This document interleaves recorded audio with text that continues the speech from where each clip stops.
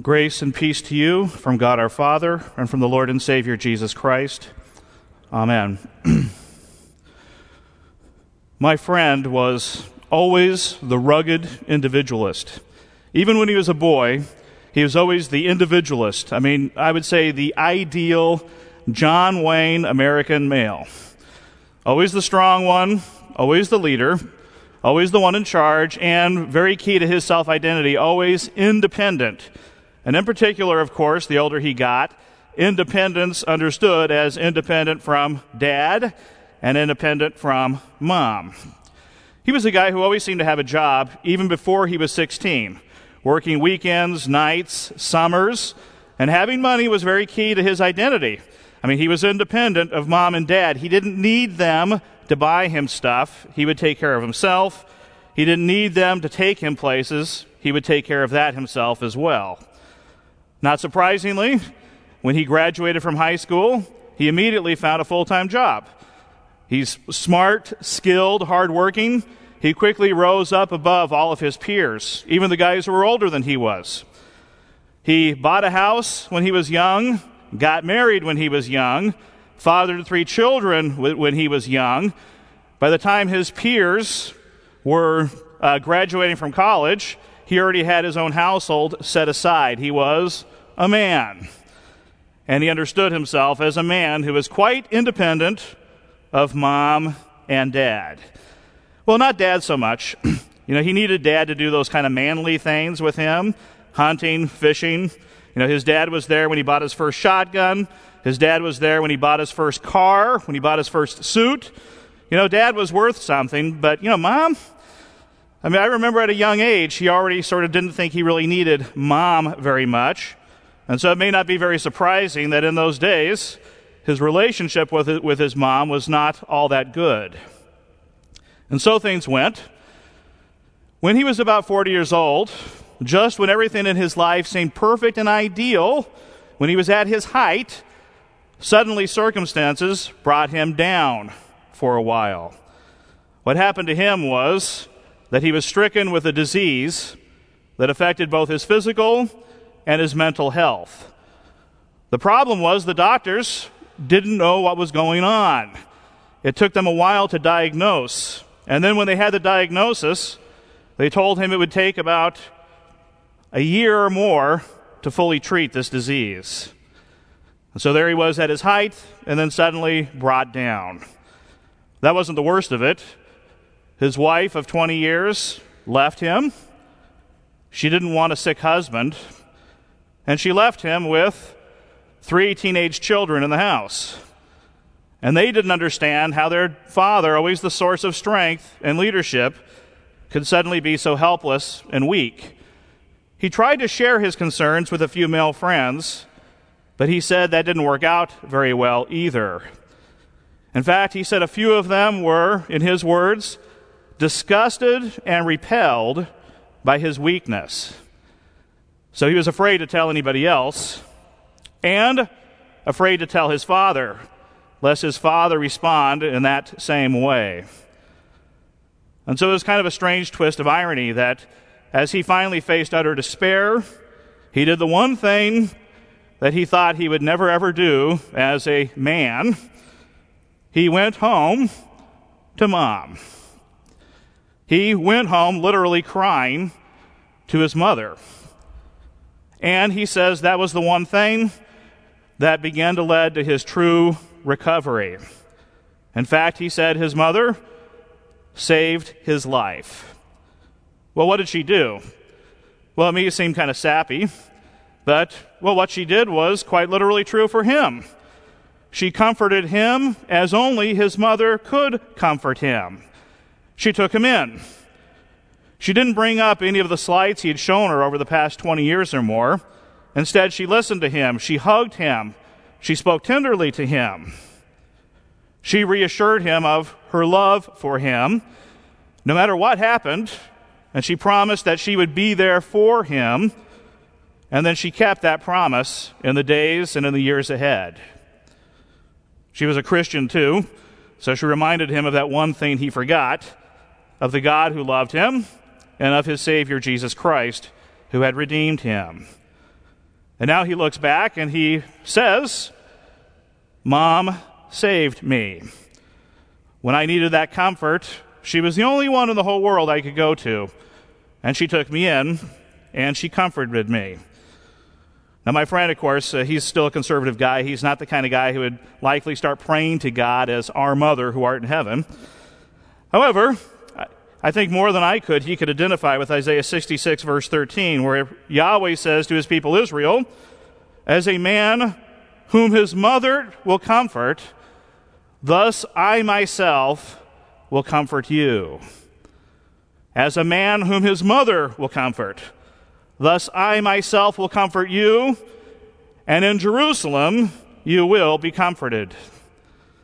Now, of course, this passage may give way to debate about whether we should use inclusive language, pray to God as our mother who art in heaven. Here Yahweh likens himself to a mother comforting her child. I wouldn't go that far, sorry. I think if you look at the context of Isaiah 66 and beyond, in the metaphorical language, it is Jerusalem who is the mother. Mother Jerusalem will give birth to a son in Isaiah 66, 7 through 9. And then those who mourn over Jerusalem, those who love her, are promised that they will nurse at her. Mother Jerusalem. Nevertheless, we should not let this passage be robbed of its power, that this is how Yahweh depicts himself with his people, as a man whom his mother comforts. Thus I myself will comfort you. Perhaps what's most problematic about this passage is really that Isaiah is addressing adults, people like us, and he's telling them that they will nurse, that they will be carried along the hip, that they will be bounced upon the knee. And I think I could probably identify with my old friend and think, I would never really want as an adult male to be in that position, to be that helpless, that pathetic, that needy. Not me.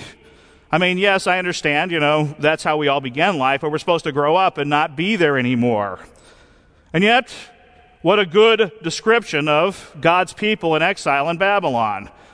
The strongest nation in the world has destroyed the holy city, has destroyed the temple, has carried them off. And this has all happened because God, their God, has punished them for their sin and rebellion against him. That's a good way to describe God's people in exile. Helpless, needy. Well, what's going to happen? Is God going to be disgusted at their weakness, repelled by them? No. Comfort, comfort my people, says your God. Isaiah 40, this is what God says for the preacher to preach. And here in Isaiah 66, as a mother comforts her son, so I will comfort you. And God was faithful. God promised his people in exile that he would sustain their life, that he would restore them, that in Jerusalem they would be comforted. Who has ever heard of such a thing, that a nation destroyed would suddenly be reborn? Yet the God of Israel was faithful to his word, and he accomplished this thing. And those people in exile called to rejoice then, because God's word was true. He comforted them, he restored them, and brought them back. As a man whose mother comforts him, so I will comfort you, and in Jerusalem you will be comforted. Well, that's true for the exiles. What does this have to do with us? I don't know if any of you were in exile in Babylon and needed to be restored to Jerusalem. And this word is spoken by the prophet to God's people at that time. So what does this have to do with us? I suppose I might quote my good friend Joel Okamoto and say it doesn't have anything to do with us. And move on.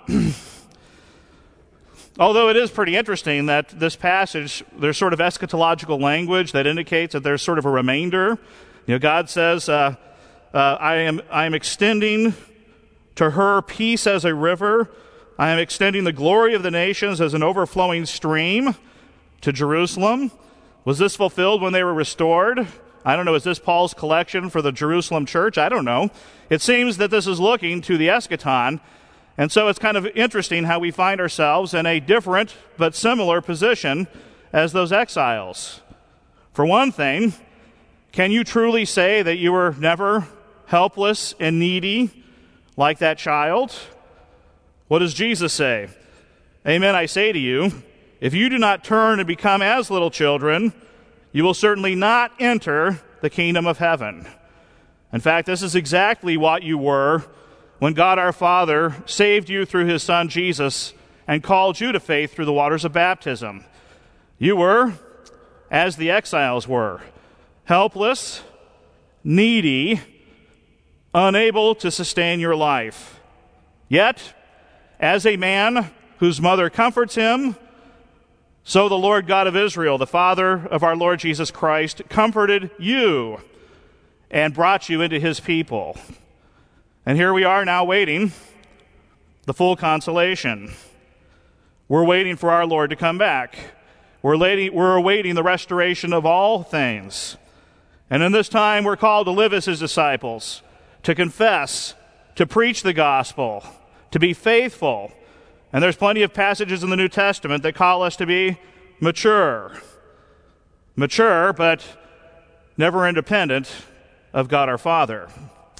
Mature, standing like adult men and women, but what happens when we contend with sin, with death, with the powers of Satan? We get weary and worn out. What about those moments when this present evil age from which we've been rescued nevertheless wears upon us? When we get weak, will God our Father be disgusted and repelled by our weakness? Well, the God we see in Isaiah 66 is the way he is. He does not change. And our Lord Jesus Christ, who has saved us, does not change.